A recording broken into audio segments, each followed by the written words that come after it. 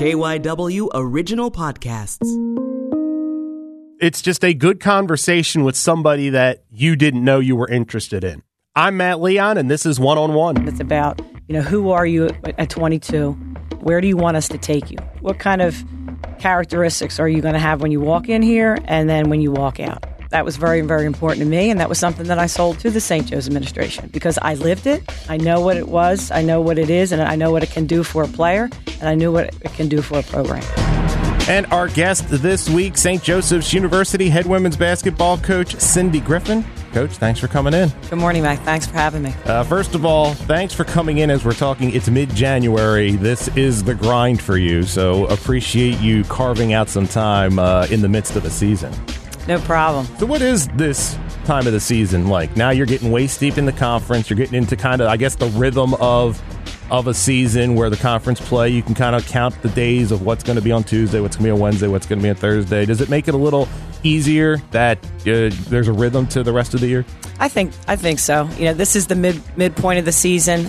We've been through non-conference, and now you're getting ready for conference. Our players actually go back to school today, so they'll be in a little bit more of a routine, if you will. Practice will be at the same time.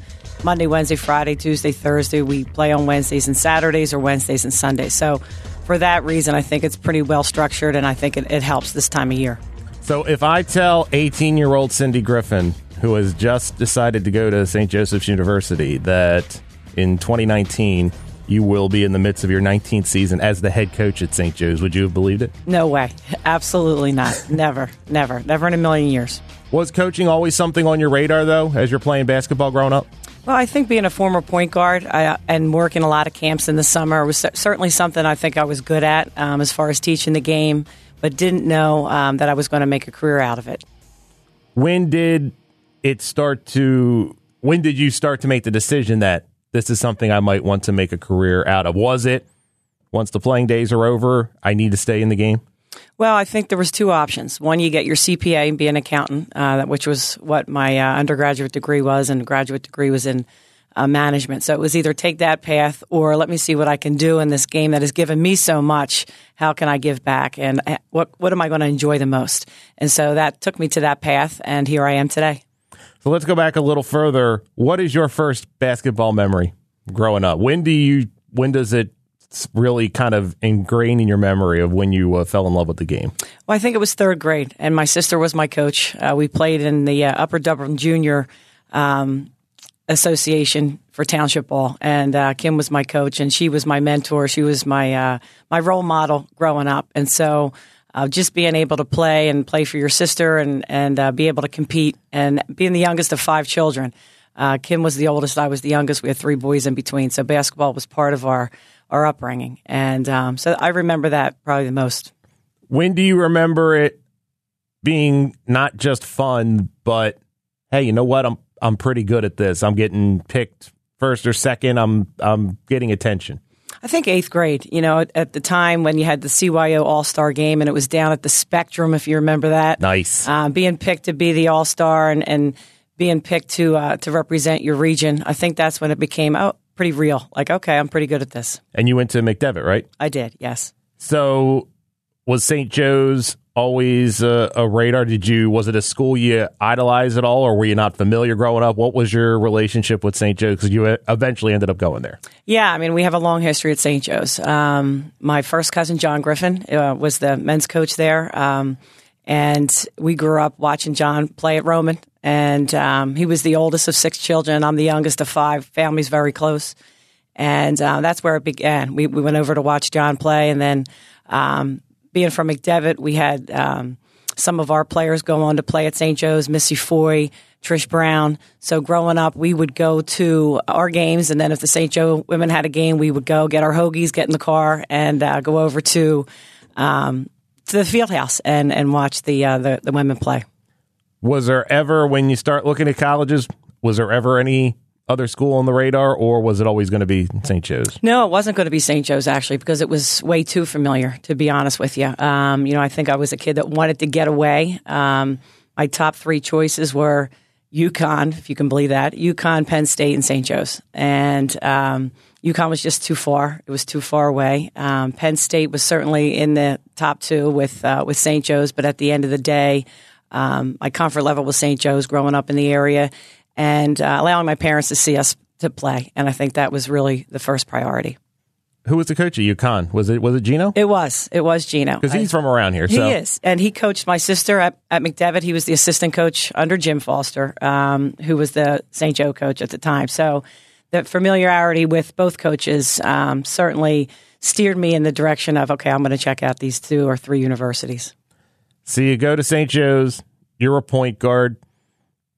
Was there additional pressure because you were so familiar with St. Joe's and everybody was going to be able to watch it and you knew all about it going there once you start to play, especially as a point guard that has a lot of responsibility? No, I think it was more, again, about a family and about comfort and knowing that you can play there and have your own legacy there and being around people that support you and have fun playing the game. And that's when you grow up in the Philadelphia Catholic League and you see a lot of the former players go there and have the success that they've had. It makes you want to be there even more. So you have a lot of success personally and team-wise during your time on Hawk Hill. Was there a transition for you just as far as a lot of times when you talk to people going high school to college, regardless of how good they are, it's an adjustment, speed of the game, stuff like that. Did you feel that? Absolutely. I mean, I was a freshman playing behind a senior point guard, Debbie Black, if you will, and Debbie had a great college career. She even had a better pro career, playing for the Connecticut Sun and Defensive Player of the Year and all those things. So playing time was not something that I got freshman year, and it was a tough transition. And then I ended up tearing my ACL at the end of my freshman year and redshirting the next year. So really not the plan that you always think it's going to be or how it's supposed to be playing out. But perseverance and resilience and being around a supportive coaching staff and players, teammates, was instrumental in me having the success that I had as a player. In retrospect, you mentioned losing the season to the injury. Obviously, at 19, 20 years old, it's got to be incredibly frustrating. But did it help you because you watched the college game? Did it give you a different perspective? No question. I mean, I think it gave you an opportunity, like you said, to sit and watch the game. And as a point guard, you think you know the game, right? Because you're pretty much the quarterback out there. You're an extension of the coach. But really taking a step back and being able to see the game in a different way, as a better teammate, as a better player, as a more coachable player, I think you really benefit from that. And so it's really making a tough situation into a great situation.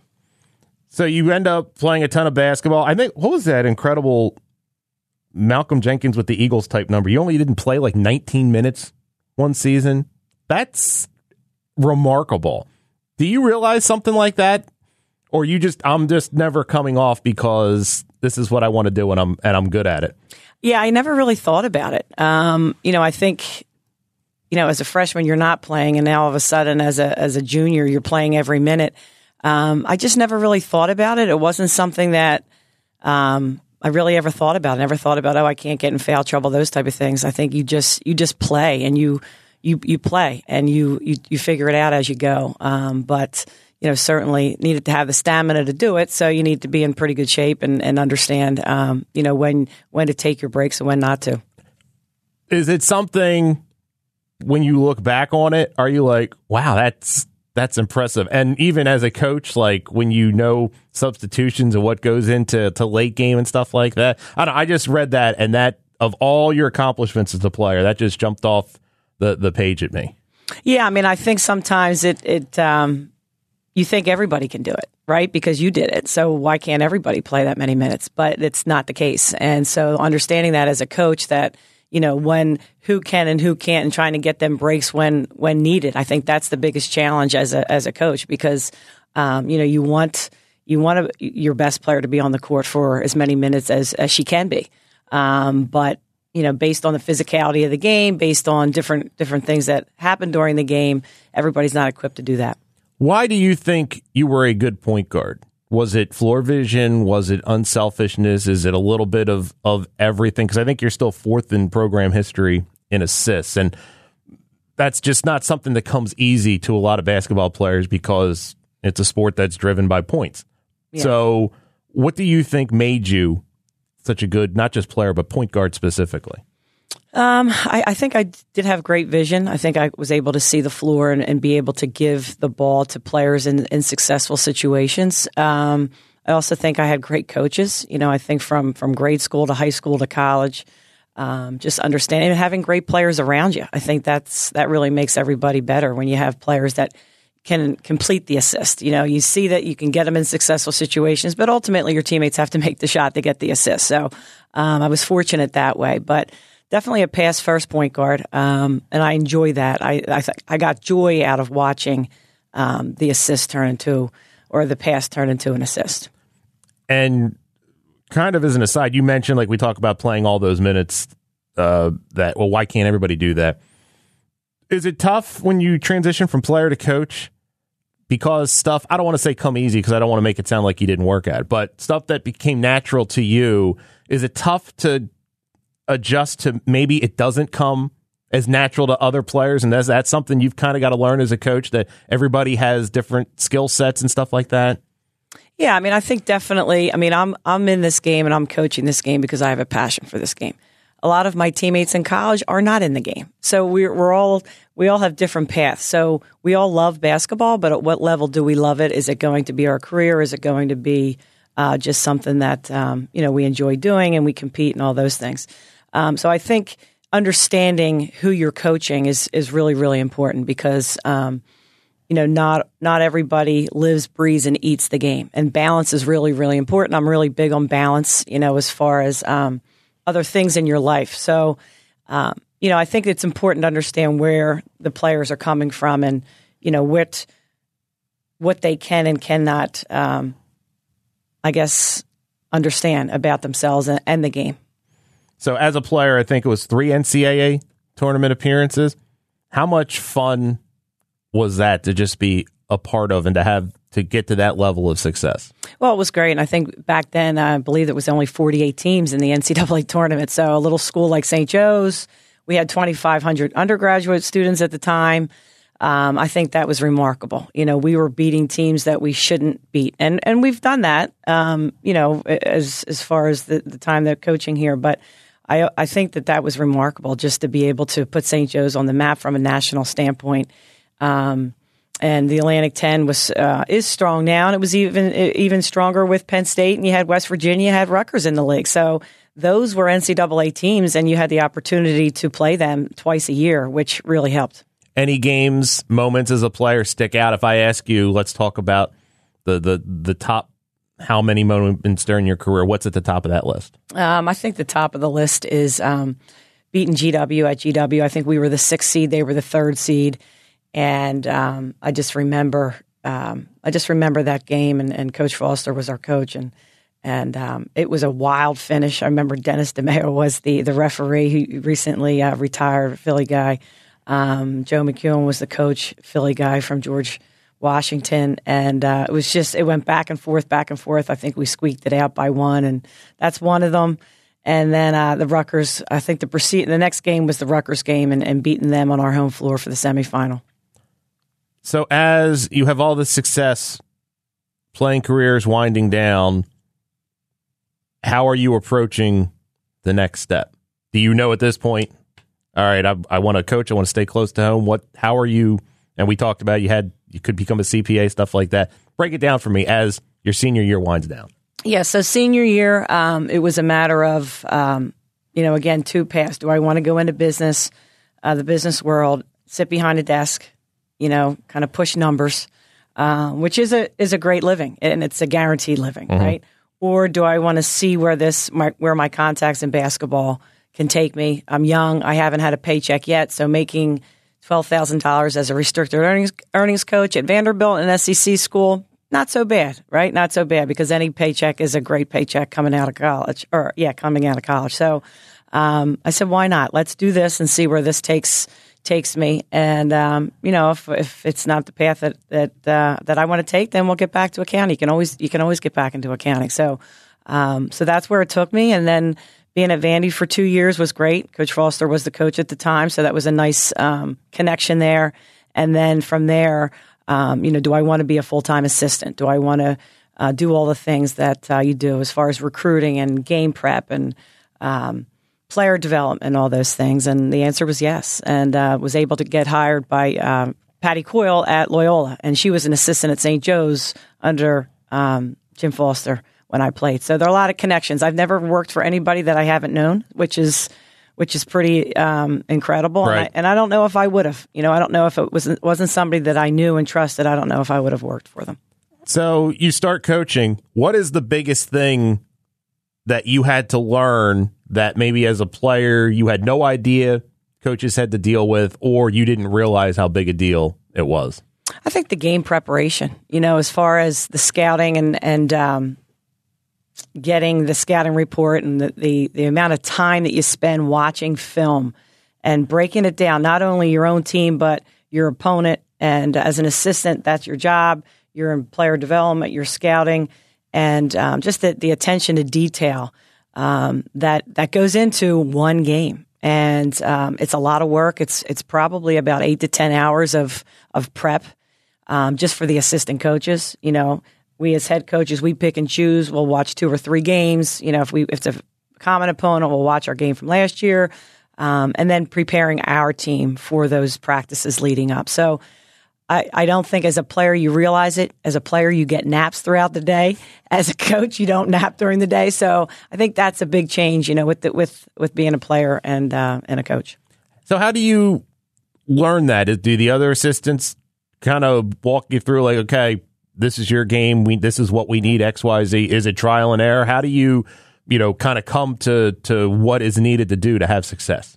Well, again, I think I've worked for some great people. When I was at Vandy, I worked for Coach Foster, but I also worked for 2 fabulous assistants who just brought their team to the Final Four that year. So it was Debbie Patterson and Cammie Etheridge, and they were so great as far as attention to detail and kind of showing me what needs to be done. Again, I was the 3rd assistant, the restricted earnings coach, if you will. So I scouted every game. Like I was actually doing the scouting report as a 22-year-old, which to me was absolutely ridiculous because it was an SEC school, and here I am, and Coach Foster would be like, "Well, what's the scouting report?" And I'm like, "Okay, here we go."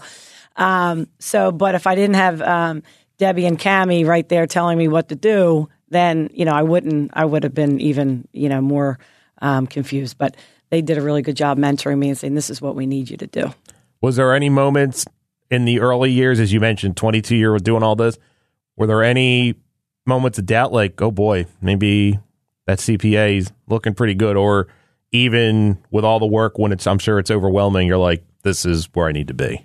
Well, I think ultimately I wanted to have a family. I wanted to get married, have a family, and can you do that in this job? Can you have that balance in your life?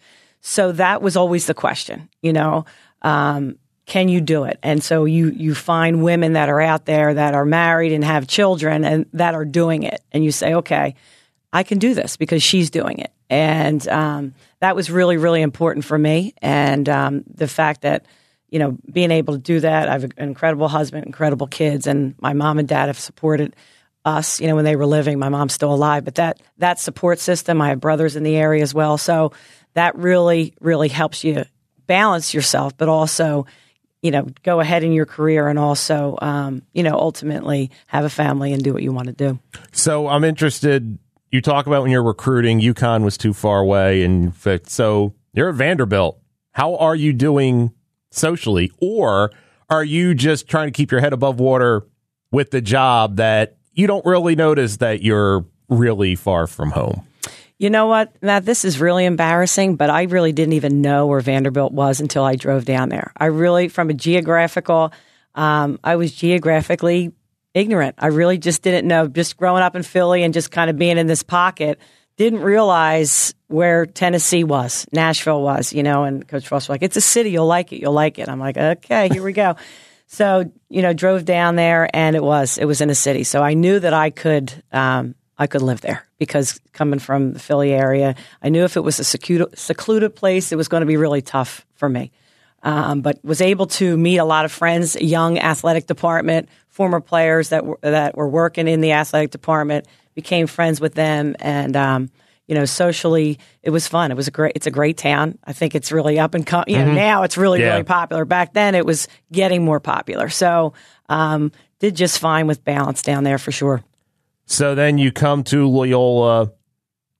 When you come to Loyola, you've got the experience as a player. You've got the experience in the SEC. Now you're on staff at Loyola. Is this the time when you start to think, maybe I'm getting close to being ready to pick up my own program, or you're not there yet? Well, going to Vanderbilt or going to Loyola, that was the next step as far as being a full-time assistant and saying, okay, do you really want to do all this, right? When I was at Loyola, I had the opportunity to work for Patty Coyle, who was one of the best X's and O's coaches out there, went on to coach the New York Liberty for over 10 years. But I knew Patty wasn't, she was anxious to move to the next level. She played at Rutgers, won a national championship, coached at Rutgers, coached at St. Joe's, and then got her own program at Loyola. And then what was going to be the next step for her? And that was one of the things that lured me to Loyola, because Patty was like, listen, if I'm going to eventually move on. So if this is something you want to do, do a good job. Let's see where it takes you. And sure enough, she got the New York Liberty assistant job.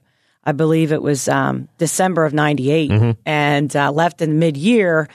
And so, it was a matter of, okay, is the AD Joe Boylan going to give me the keys to the car, right? As an interim or what have you. And so he did. And forever grateful for Patty and for Joe for entrusting me in the program as such a young coach. And again, you're being surrounded by people that support you. And assistant coach Joe Logan was with me, and he's now the head coach at Loyola now. And his wife, who was a graduate assistant at the time, Susan Bryce, is now Susan Bryce Logan. So we were, had our first road trip, first game, I guess it would be in Chicago, Loyola, Chicago, if you will. We're Loyola, Maryland. And, we're able to win 2 games on the road to in our first debut, in my first debut, if you will, with UIC and Loyola. So pretty awesome. So what are you, 29, 28-ish? I am 28, 29, 28. I think I was 28. Okay. Yeah, 28. Does it, first head coaching job anywhere, does it help that it's in midseason and you don't have a bunch of time to think and you're just kind of, all right, I'm in charge. Here's what the post-game meal is, and we're playing, and let's go? Or are you just swimming? I mean, you said you won the first couple games, but I mean, when the games are over and you're not, are you just swimming? Yeah, I think I probably lost about 15 pounds, but it was business as usual. I wasn't trying to change anything. I wanted the kids to be comforted that, listen, Patty's done a really good job. We've done a good job together. We're going to be great. We're going to continue to do what we're doing, not trying to reinvent the wheel. Just carry on business as usual. And having those conversations with those players, I think was very, very important. And, they were sad that Patty left and didn't understand why in the middle of the season. But at the end of the day, they entrusted me and our staff and, ended up having a nice year. Is there a moment after a week, a month, after the season that you're like, oh my gosh, I'm a Division I head coach? Like, do you have that moment of it all kind of sets in, and is it overwhelming at all, or do you never, it just feels right and you just roll? Yeah, I think if it feels right and you just roll. I don't know. I know at one point in time I was probably one of the youngest Division I coaches at the time. When you were hired, you were 7th youngest. Seventh youngest. So, like at the time, I don't think you think anything of it, but looking back, you say, "Oh man, okay, that was pretty cool," But again, I do believe that all the preparation that Patty and Joe Boylan, the AD at the time, and the faith that they had in me to run the program just gave me more confident that this was the right move and this is what we're doing, and felt very, very excited about it, but at the same time felt confident. Time to take a break here on One-on-One. We will have more with St. Joseph's University women's basketball coach Cindy Griffin right after this.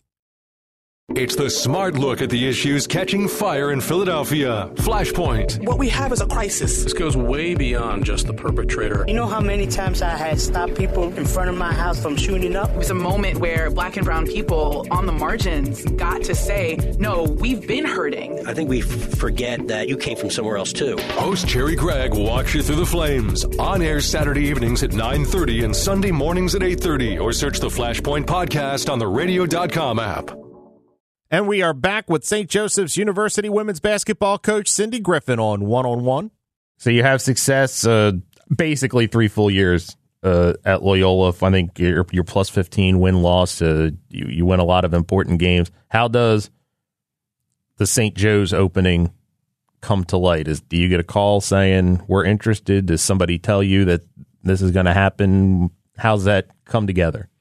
Yeah, I mean, at the time, I think there was a lot of stuff going on at St. Joe's, and it was definitely on the radar that this may open up. And, what direction is the university going to go? Do they want a former player? Do they want an assistant? At the time, like I think now it's a head coaching job, but at the time there were assistants being interviewed and hired for these type of jobs, right? I felt confident about it because I knew that I was the right person for the job based on my history and based on what we had done at Loyola and what I think St. Joe's needed at the time. But at the same time, you don't know which direction the AD and the board of directors and president are going at the time. So just excited about the opportunity to interview and to sell myself back to St. Joe's and understand that this is Cindy the coach and not Cindy the player. And I think that's the important thing that as a young coach going into the business, that's what you have to sell yourself as, especially at your alma mater, because they have to understand that it's not Cindy the player. Even though there was Cindy the player, there was a lot of respect for, captain for 3 years, all those things. But, how's that going to translate to Cindy the coach? And especially during that time where it was a little bit it was uneasy times at St. Joe's based on what had previously happened. So, that was kind of how it was played out, and ended up getting the job, and things worked out. So you say convince them that it's Cindy the coach, and that's how did you? What did you sell to say that I'm the right person and not just the player? Yeah, so being the right person at St. Joe's is somebody that understands that. The Hawk will never die. I think that's who we are. That's our mantra. Understanding that sometimes you do more with less. Sometimes you're going to be selling players that want to be, not selling, but getting players that want to be in the gym, that want to work on their game, that want to be sort of like the underdog, if you will. Like, you may have not been recruited by Tennessee, Connecticut, whoever at the time, but you can come to St. Joe's and have that chip on your shoulder and prove, and let's beat those teams. Let's beat those teams together. So I think that was something that I was selling because I was that kid. I turned down Penn State and I turned down Connecticut to come to St. Joe's. So, and those are the type of players that I wanted to recruit. And also just having a pulse on the team at the time. And always a fan, always watching to see, what's going on and being familiar with the players in the program at the time. Because, anytime there's a change in leadership, you want to have the players know and have the confidence in the person coming in that they're going to take care of you, make sure they're putting them in successful situations, and develop the whole player and the whole person.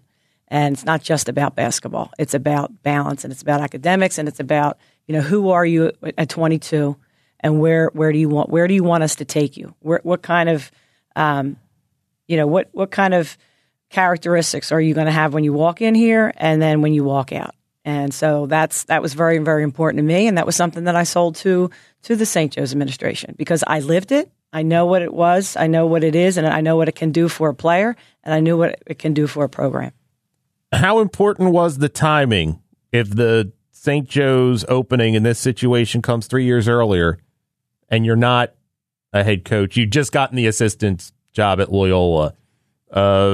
how important was that experience of running a program and having success at Loyola? Because this isn't just any job you're taking. This is your alma mater. This is special. I think it was 3 years prior. I would have never gotten the job, and I wouldn't have hired me either. I think it's a head coach's job. I think when you at the time, sometimes administrators want to hire assistants from bigger programs. Well, that's fine, but they're going to be gone in 3 or 4 years, and they're going to be going to the next thing. And it depends on what the administration wants. Do you want longevity? Do you want somebody that's going to be loyal to the players, to the program, to the university? Or do you want somebody to just have a 3-year shortstop and out of here? Who are we? And that's something that the administration decided that this is what we were going to do, and I was the person, and never looked back. We talked about pressure earlier. Any extra pressure because this is home? And I have to do a good job because this is home. Sure. I mean, I think that's you've invested so much, and you want to make sure that the players have the same experience that you've had when you were going through it. It wasn't always easy. It's not easy, because if it was easy, everybody would do it. I think the challenge today is that everybody wants a quick fix. They want to fix things. They want to play right away. As I mentioned to you, I didn't play my freshman year. I played behind Debbie Black, who was an unbelievable player. I'm a Gatorade Player of the Year in Pennsylvania. All-American. I don't play my freshman year. In this day and age, that's people leave. People want the quick fix, and understanding what is a program? What is the program? Well, if you're not there in the program long enough, you're not going to understand what the program can do for you. So that's the big challenge, I think, for today.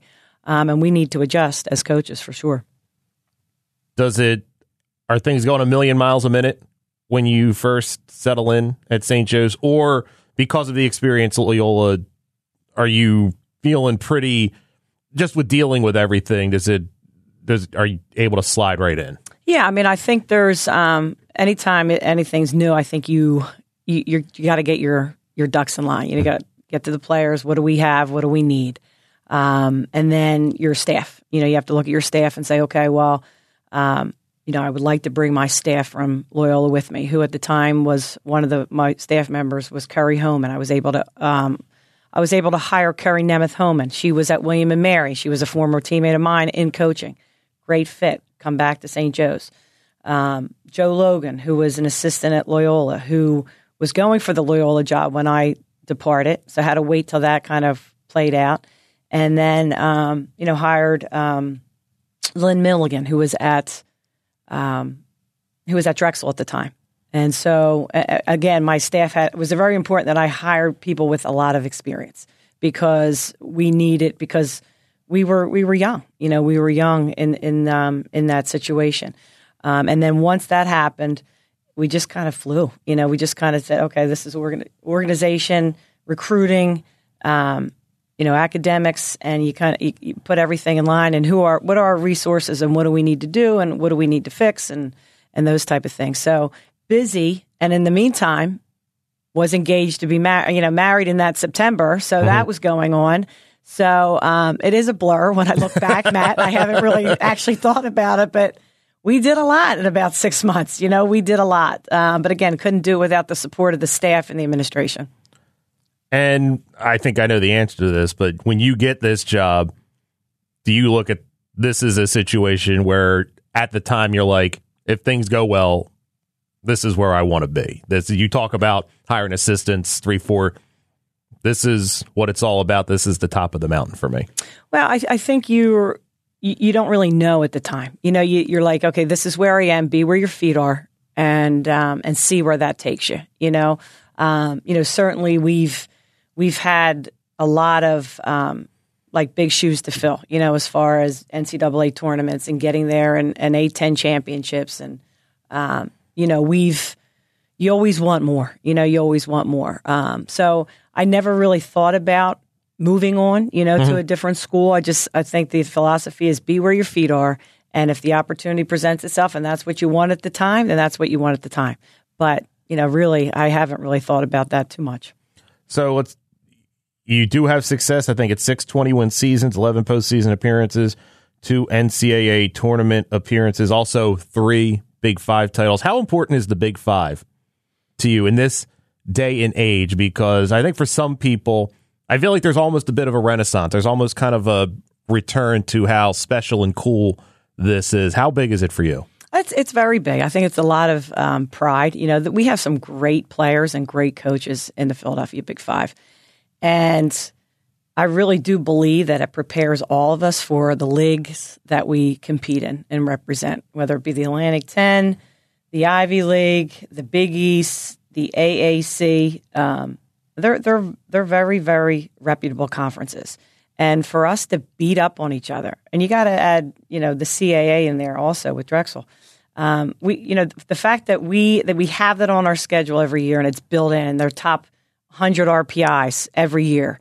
That has been incredible because that only sets you up for success later on in the year. But during the time of the Big Five games, you respect every coach, and you respect every player. But at the end of the day, you want to beat up on them, right? You want to win those games, and you want to have that pride with the players that are on the court and understand what it means to play in a Big Five. Play in the Big Five, compete, and win a championship. I think that's really, really important, even in this day and age. We talked about some of your favorite moments as a player. So I'll give you the same question to this point as a coach. If I ask you, let's rate some of the moments that are burned into your memory as the head coach of the St. Joseph's University Hawks. What's at the top of the list? Number 1, 2013 A-10 championship. I think the score was 47-46. We may have set basketball back 25 years. But we were the first women's team to compete at the Barclays Center up in New York, and win a championship on that court was unbelievable. And then the second was the following year, getting the at-large bid and beating Georgia in the first round of the NCAA tournament. And then number 3 was beating George Washington. And I believe it was 08 in the semifinal game. They were ranked number 6 in the country, and beating them was pretty special. So you are one of, you're one of very few players that have competed in the NCAA tournament as a player and as a coach. One more satisfying than another, or are they different types of satisfaction getting to that level? You know what? I think you mean as a player and as a coach? And as a coach. Yeah. I think as a player, you're kind of just like, you don't really know what you're doing. Like you're just kind of going through it, and you don't really understand the impact of it until after. I think you enjoy it. You're competing. You have great friends on the team. Winning always helps, right? And then now when you come back and you reminisce with your teammates and you talk about these records and you look at the media guy and you say, wow, we were pretty good, but at the time you knew you were good, but you just didn't know like how good you were because you weren't really comparing yourself with everybody else. And now with the records you do. And then as a coach, I think you understand a little bit more, you understand it again, not maybe at the time, all the time, but you understand what goal setting is and what's right for this team and what's a home run for this team, what's a grand slam. Some teams have a lot of talent and they don't win very many games. Some teams have less talent and they win more games. And some teams have talent and win games. And that's the fun. That's when it's really, really fun. How would you describe your style? Say you were recruiting my daughter. What would you tell me about if they come to St. Joe's, this is what we're going to do? Yeah, if you come to St. Joe's, we're developing the whole person. We're developing you on and off the court. We want to play, from a basketball standpoint, we want to play fast. We want to score in the first 6 seconds of the shot clock. If not, we're running offense. We're very balanced. We get balanced scoring from everyone. We have situations where one game is going to, if you're a point guard, you're going to get shots. If you're a post player, you're going to get shots. If you're a shooter, you're going to get shots. So we're going to put you in the most successful situation to help us win games. How have you changed as a coach over your career? Let's say from the day you take over in mid-December at Loyola to now. What's the biggest change in approach, your style, your way you deal with kids? What would you say it is? Yeah, I would say that experience definitely helps. I think understanding where the player comes from. I think understanding that this player may need this player may need that, and it's not a one blanket thing for everybody. And to get your team to understand that is very, very important because, you may need to, from lifting weights to conditioning to shooting this amount to, getting shots here. So everybody brings something different to the table and everybody has a role, and how important that is to verbalize the role and also to help the player understand their role and to help them facilitate the role. I think that's the most important thing. Like, it's not one blanket thing for everybody. On a scale of 1 to 10, with 1 being where women's basketball was, say, in the early 70s, to 10 being where you think it should be, where are we on the scale? I think we're about an 8. We're about an 8. I think there's much more work to be done as far as, putting people in the stands, marketing, and growing the game that way, and also giving back. I think now the game is, I wouldn't say it's all AAU basketball, but a lot has to do with AAU basketball. So the grassroots program, we're trying to really, really dig deep into that and to get the coaches equipped to teach youth and to teach basketball and to get the skill level where it needs to be able to compete. I think you see a lot of bigger, faster, stronger athletic players out there, but do we see more skill out there? And that's where I think we need to continue to grow the game. How about from a media standpoint? I'll give you the same scale. What would you say? Not just media, but as far as being on a level equal to men's basketball. Well, I'm going to plug you right here, Matt, because you've done an unbelievable job. And really, you have done an unbelievable job with everybody here in the Philadelphia area, Division I, II, and III, and giving us a voice on the radio. And I think that is tremendous. So I would say Matt Leon a 10.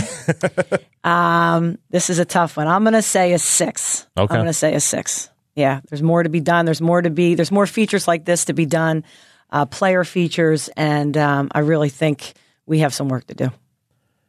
So do you ever think, because I just fascinated, the UConn thing, I didn't know that. Do you ever think, what if? Because that was when you're getting recruited to UConn. They weren't UConn yet. They were on the upswing. But do you ever think how the journey might be different if you'd gone there? I wouldn't be the St. Joe coach. I can tell you that much. So it would have been different. I don't know where it would have been. I knew that, I do look back and say, I would have went to the first Final Four with Connecticut, but I don't know if I would be where I am today. So, you make the choices, and, I do believe that making the choice to go to St. Joe's, and that's why I'm the head coach at St. Joe's today. Cindy Griffin, thanks so much for coming in. Matt, appreciate you. And that will do it for this week's show. One-on-One is an original sports podcast from KYW News Radio. If you like this show and want to help us out, make sure you are subscribed so you don't miss an episode. You can help more people find out about the podcast by finding the show on Apple Podcasts and leaving a rating and a review. You can follow the show on Twitter at OneOnOnePod, and you can follow me on Twitter as well at MattLeon1060. Many thanks to Cindy Griffin, head women's basketball coach at St. Joseph's University, for coming in today. You can follow Coach Griffin on Twitter at CindyGriffin11. My name is Matt Leon. Come back next week for another good conversation with someone you should know more about.